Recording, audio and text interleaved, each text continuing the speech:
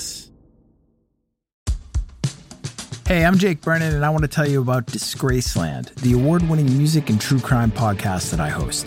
Disgraceland tells the stories of musicians getting away with murder and behaving very badly. Fleetwood Mac, Nipsey Hussle, Cardi B, Ozzy Osbourne, Taylor Swift, Tupac, The Beatles, Amy Winehouse, Jay-Z, The Grateful Dead, and so many more. This is not the music history you've heard before. This is an uncensored, immersive look at the lives of musical icons as seen through the crimes they've committed or that have been perpetrated against them.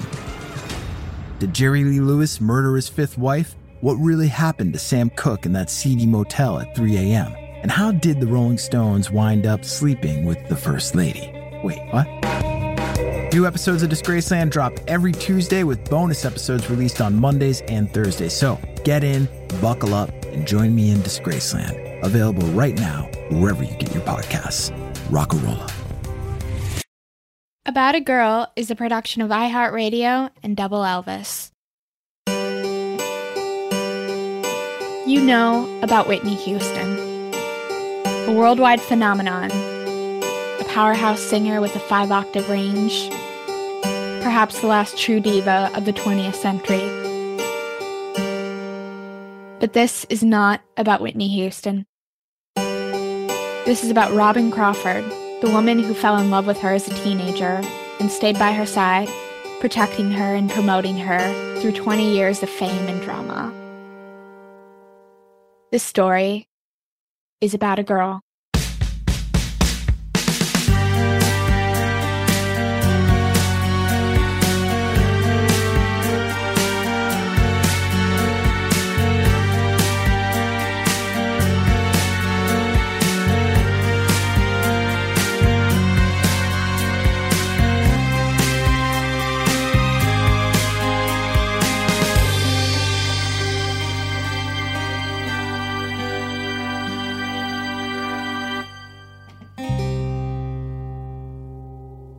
The beautiful girl was sitting at the back of the room at the community center.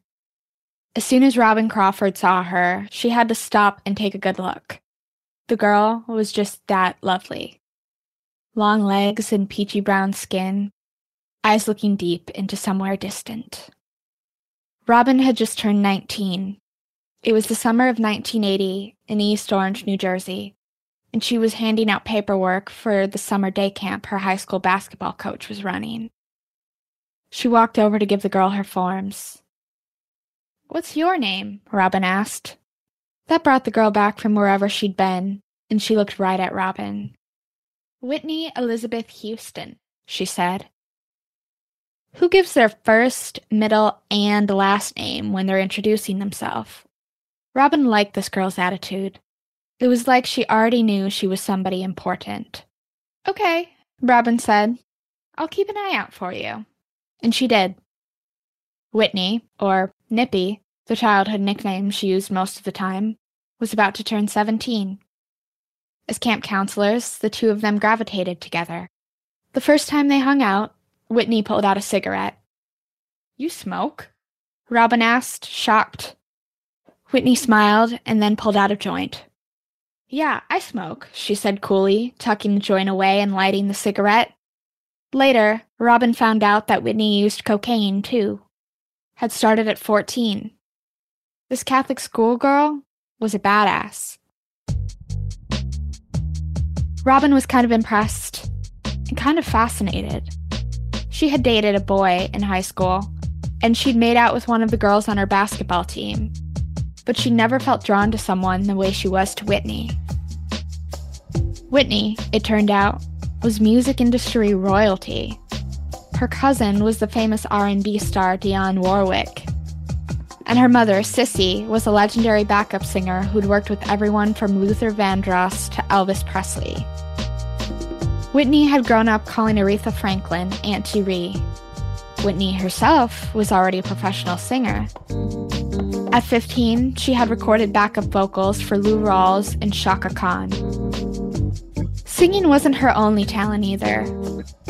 The month before she and Robyn had met, Whitney had been spotted by a scout on the street in Manhattan and signed to a modeling agency. Even so, Whitney had all kinds of bad things to say about her own appearance. Her torso was too short, her waist too high, her knees faced the wrong directions. How could she be so beautiful and think she was so ugly? It was only later, when she discovered how critical Cissy Houston was of her only daughter, that Robyn got it. No one pushed Whitney harder than Cissy, and nothing Whitney did was good enough for her. Robyn was close with her own mother, especially after her abusive father left the household. He'd been given to fits of violence, once dragging Robyn's mother through the house by her hair. Robyn was hoping she'd be able to find a different kind of love for herself. A love not based on possession or lust, but on partnership and love. One afternoon after camp, Whitney invited Robyn over to her house. They sat next to each other on the floor with their backs against the sofa. When Whitney smiled, it was like a light turning on. They were sitting so close that they were almost touching. And in the next moment, they were kissing. A long, deep kiss. It felt like they'd been on their way to this all along. As Whitney eased back, Robyn's pulse started pounding. Whitney was a church girl. Had she ever kissed another girl before? What if she freaked out? But Whitney just smiled, cool as ever, and kissed her again. Robyn was falling in love. But she didn't really understand who Whitney was until later that summer. That was when Whitney invited Robyn to church to hear her sing. Robyn rummaged up a decent dress. She never wore dresses, and went. At the New Hope Baptist Church, she watched as Whitney stood up, a tiny figure in a white robe. The congregation was murmuring. It sounded to Robyn like they were bracing themselves. Robyn held her breath. Then Whitney opened her mouth and filled the space with song. It seemed impossible that such a big voice could come from such a small person, that anyone's lungs could sustain a note for so long, or that any music could feel so full of soul and emotion. Robyn realized she had stood up out of her seat. She'd gotten to know this girl so well in the last few months, but she'd never realized that Whitney had a gift like this. She was miraculous, powerful. Whitney was singing with her eyes closed, and then suddenly she opened them. She was looking right at Robyn. Afterwards, Whitney took Robyn over to her cousin's house. He vanished as soon as they got there, leaving them the place to themselves. They settled on the love seat, and Whitney smoked a joint and read from the Bible until they finally started to kiss. When Robyn touched Whitney's skin, she thought, "This is it. This is the love I was waiting for." After that, they were inseparable. They went to the beach together. They took the train to Harlem to buy cocaine. Sometimes they'd get a hotel room so they could spend the night wrapped in each other's arms. Once they went to a gay club in Asbury Park, danced slow, and wound up fogging the windows of the rental car until a cop told them to move along. That fall, Whitney started her senior year of Catholic high school. Robyn went back to Monmouth University for her sophomore year of college. They talked on the phone every night, always signing off with, "Wish you were here." Whitney hated school. She mouthed off to the nuns and skipped class most days. Instead, she was laser-focused on her career in modeling and music. That year, she made the cover of 17. She was traveling to fashion shoots as far away as the Dominican Republic. She was already conferring with her Auntie Dion about which record company she should sign with. Robyn liked school, but she liked Whitney more. She could see where Whitney's talent was taking her, and she wanted to be there with her, so she decided to drop out of school to help Whitney fulfill her dreams. Her mother was furious. Whitney was thrilled. They spent a few weeks doing way too much coke, though they kept telling each other they'd quit when Whitney's career took off. "Cocaine can't go where we're going," Whitney would say. They spent hours together snuggling in bed, listening to music, with Robyn writing down the titles of songs Whitney wanted to record someday in a little notebook. They got closer to each other as Whitney got closer to signing a record deal. Her powerful voice and good looks, along with her music business connections, ensured that she was soon fielding offers from both Elektra and Arista Records, eventually landing on Arista. "I signed my deal," she told Robyn. It was the beginning of 1982. This was it, the start of everything they'd dreamed together. The next day, Whitney showed up at Robyn's place with a gift box. Robyn opened it. Inside, there was a Bible. Whitney explained that her career was really beginning now, and so from now on, she and Robyn couldn't be together. Not physically, anyway. If people found out about them, it would make things too complicated, too difficult. And Whitney wanted to have kids someday, so she'd have to find a man to have them with. "You know what we shared. You know what I feel about you. We will always have that." Robyn looked at Whitney's beautiful face and looked down at the plain, slate blue Bible in her hands. She understood what Whitney was saying, what she was really saying. She was saying that she wanted Robyn in her life, permanently. She wanted Robyn with her wherever she was going. If they stayed together as lovers, Robyn would be a liability to Whitney. But if they were chaste, Robyn could be Whitney's backbone, her partner. That was more important to her than sex. They wrote vows that day, in the blue Bible. They each wrote how much they loved each other, promised to be true and loyal to each other, and signed it. It was like a marriage, but turned inside out. Instead of consummating their commitment to each other, they agreed to never touch each other again.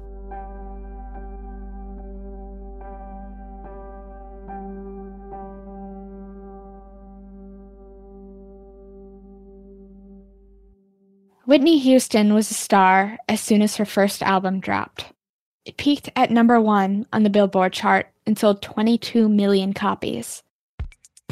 She launched directly into international tours, and Robyn went with her. Tours were a whirlwind of foreign cities Robyn had never dreamed of seeing. Late nights on the road, and water gun battles among the crew during off hours. And cocaine. Somehow, cocaine had managed to come along with them, even though they kept telling each other they would quit. They had fallen into a rhythm as a team. Whitney was the talent, Robyn was the right-hand gal. Early on, Whitney had put her on the payroll of her company, Nippy Inc. Robyn's official title would be creative director, but she was effectively the person who organized her day-to-day life. Robyn was an early riser, and while Whitney was still sleeping in, she'd be fielding requests from the press, promoters, agents, songwriters, and producers. She handled Whitney's correspondence, schmoozed record label staff, scouted out venues, and planned her outfits. She hired photographers and made travel arrangements. Anyone who wanted something from Whitney had to go through Robyn first. When Robert De Niro came asking for a date with Whitney, it was Robyn who let him down easy. She also had to wrangle Whitney's family, who often came along on tour and were always around when they were home in Jersey. There was her mother, Sissy, still overbearing and demanding. Her father, John, secretive and separated from Sissy. Her 2 dirtbag brothers, whose own music careers never seemed to materialize, and who seemed to spend most of their time on tour scoring drugs. Sissy was the most stressful to deal with. She didn't like Robyn, and she didn't try to hide it. She kept telling Whitney that it was unnatural for the 2 of them to be so close. There were rumors out there about Robyn and Whitney, just as they'd known there would be.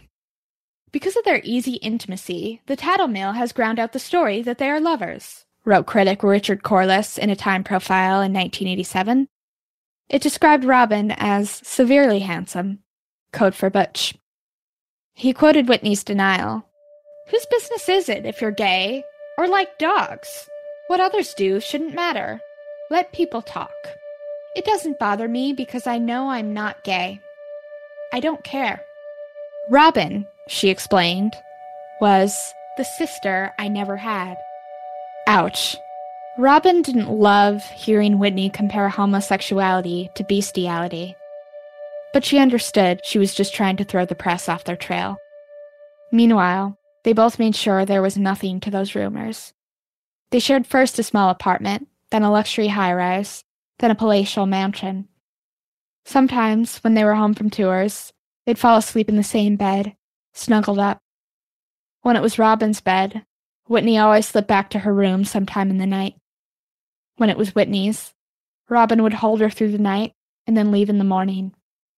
But that was as far as their intimacy went. They were sticking to their vows.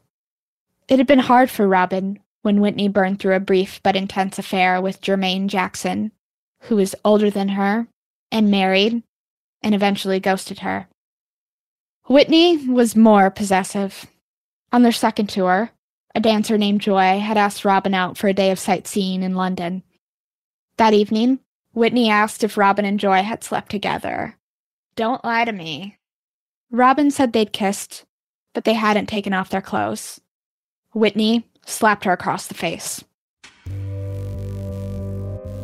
She apologized immediately, but when the tour took a break, Whitney called Joy in front of Robyn and fired her over the phone. "I hired you to dance, not to make friends."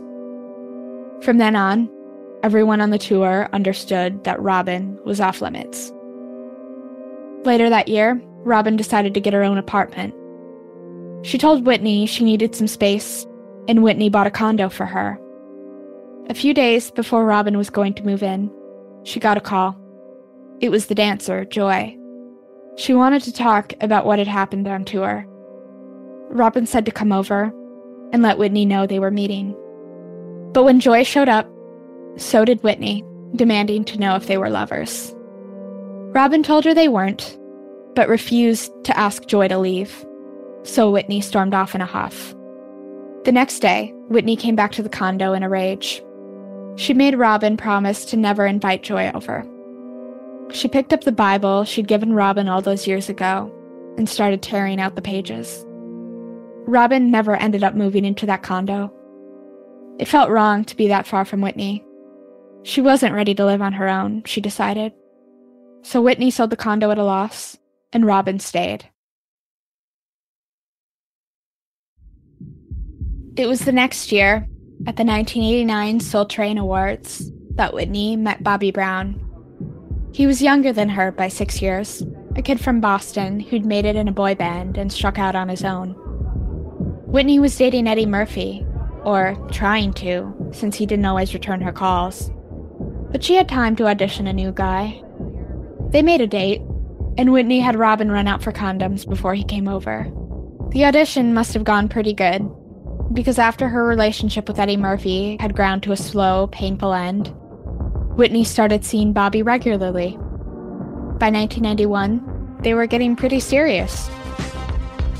One night, she decided to surprise him by showing up at one of his concerts. She and Robyn went backstage to see him, only to find him exchanging pushes and blows with the mother of one of his kids. His brother broke up the fight, but as she was about to leave, the woman turned and looked Whitney straight in the eye. "I don't care if you are Whitney Houston," she said. "If he would do this to me, he'll do it to you." Whitney shook the incident off, but Robyn began noticing other warning signs about Bobby. For example, Whitney's drug use tended to get heavier when Bobby was around. By this time, Robyn had quit using drugs, and she and Whitney had agreed over and over that Whitney should quit too. Now she told Robyn she just wasn't ready. And there was the time that Bobby went to Boston to tell his ex he and Whitney were together, but instead, he got her pregnant again. Whitney was furious when she found out, but she decided to forgive him. There was something about Bobby that kept her snared. Robyn couldn't understand it. The one time she'd gone with Whitney to his house, it was filthy. One night, Robyn and Whitney were at home alone together. It was rare now that this happened, but it felt good when it did. They could relax and talk the way they used to, before Whitney became famous, when she was just a girl Robyn loved. They were lying side by side on Robyn's bed when Whitney confided that Bobby had asked her to marry him. "Do you love him?" Whitney said that she did, Then she looked at Robyn and asked, "Do you think he loves me?" Robyn didn't know what to say. She barely knew Bobby. "He should love you," she said at last. "I sure hope he loves you." At the wedding, the other bridesmaids wore frilly dresses. Robyn wore a tailored jacket and skirt. Dresses still weren't her thing. She locked eyes with Whitney as she got to the altar and handed off her bouquet. She felt like she was seeing her for the last time. Whitney and Bobby went off to their honeymoon in Italy. When they returned, Whitney had a 3-inch scar on her face. "We had a disagreement," she explained to Robyn. "I threw a glass, the glass hit the wall, shattered, and that's how the cut happened. It wasn't a big deal." Robyn remembered her own father's violence, and she knew better. The next few years were difficult for Robyn, for a reason that had nothing to do with Whitney. First, Robyn's brother, and then her mother were diagnosed with AIDS. Robyn moved them both in with her in a 3-bedroom condo. Her brother would die in 1993, and her mother would follow 3 years later. In those years, she was barely dating. Between Whitney's schedule and her family's care, she hardly had time, and she was afraid of the AIDS virus too. But in 1993, after her brother passed, she looked up a beautiful young publicist she'd met a few years before while working on Whitney's first film, The Bodyguard. Lisa Hintelman remembered her, and they began seeing each other, always at Lisa's place in New York. Robyn liked Lisa a lot, but if they were in public, Robyn wouldn't hold her hand. They could be spotted, and that would reflect badly on Whitney. The relationship petered out. Meanwhile, Whitney's marriage had become perennial tabloid fodder. Bobby had a short fuse and was constantly in and out of trouble, legal and otherwise. He and Whitney fought often and tended to seclude themselves away from other people, even after their daughter, Bobby Christina, was born. Robyn rarely saw either of them, even when she had to stop by their house on an errand. She still had to deal with Whitney's parents, Sissy and John. Her relationship with them had gone steadily downhill. After yet another insinuating magazine article was published about Robyn and Whitney's relationship, Sissy had demanded that Robyn stop appearing with Whitney in public. She forbade them to walk together, ride in the same car, or sit together at award shows. John, meanwhile, seemed to resent Robyn's role in Whitney's career. He routinely withheld important financial information from her, and acted offended when she asked about their budget.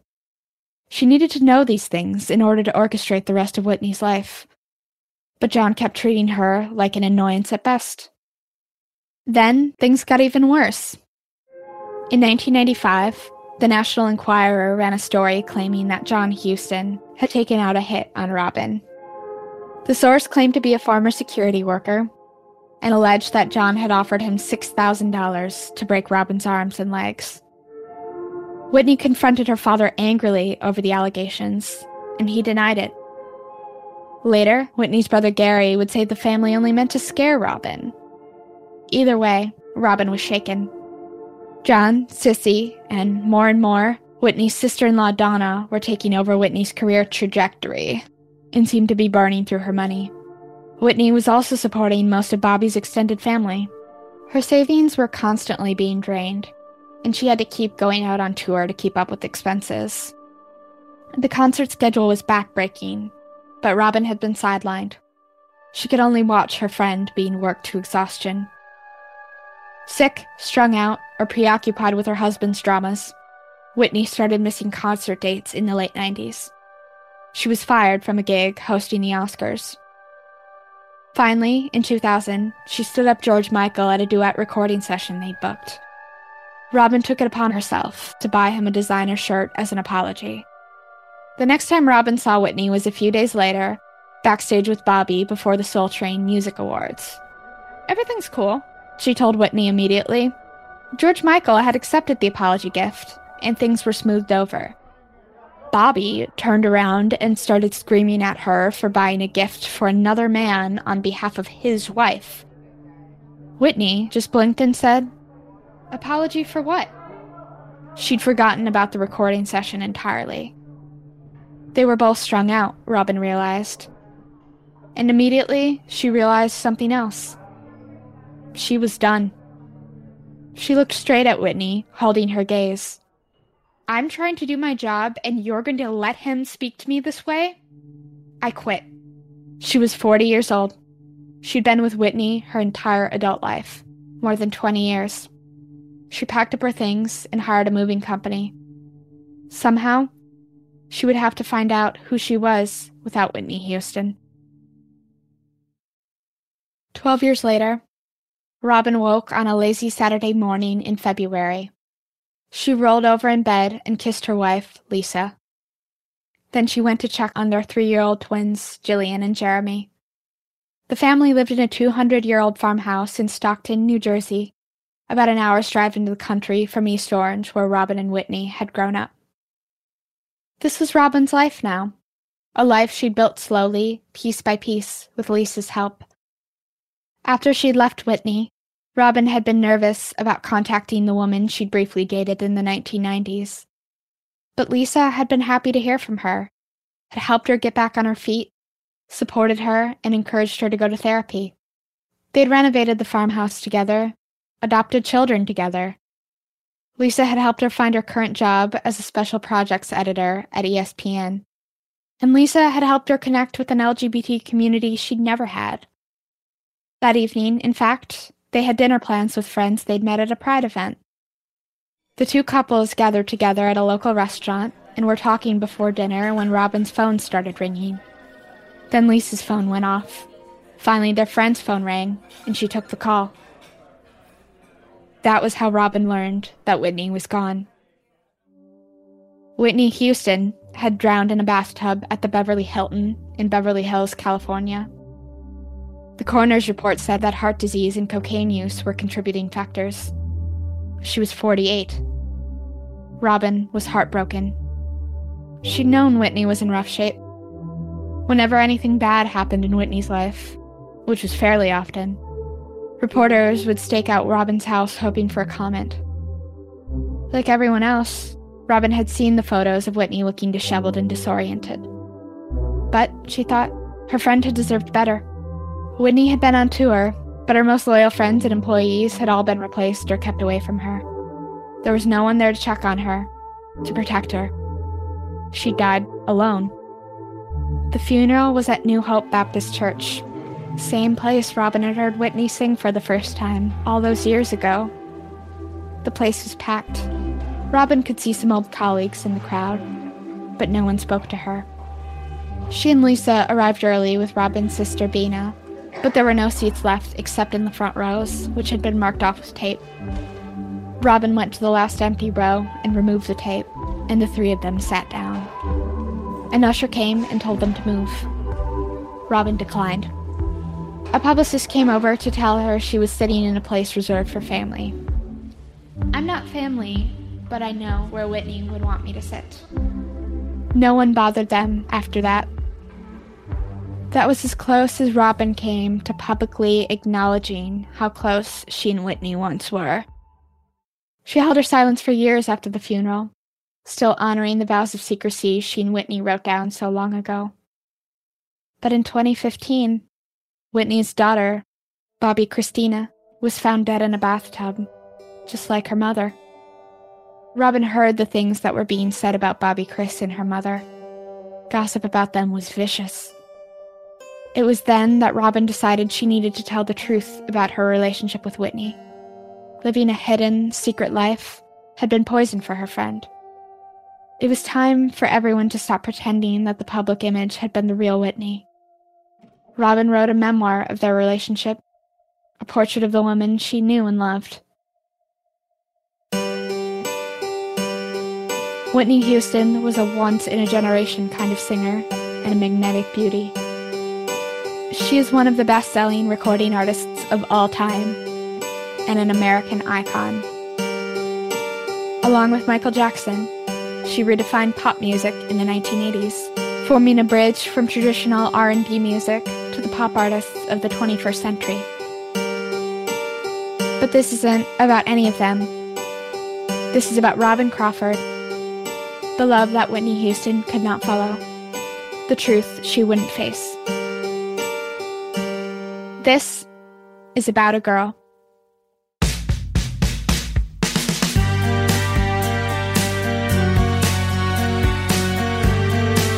About a Girl comes to you from Double Elvis and is executive produced by Jake Brennan and Brady Sadler.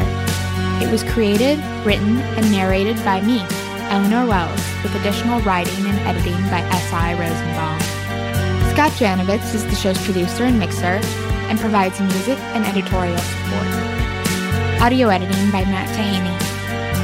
If you like the show, please subscribe to About a Girl on the iHeartRadio app, Apple Podcasts, or wherever you get your podcasts. And be sure to leave a rating and review. For more great shows from Double Elvis, visit doubleelvis.com. That's doubleelvis.com.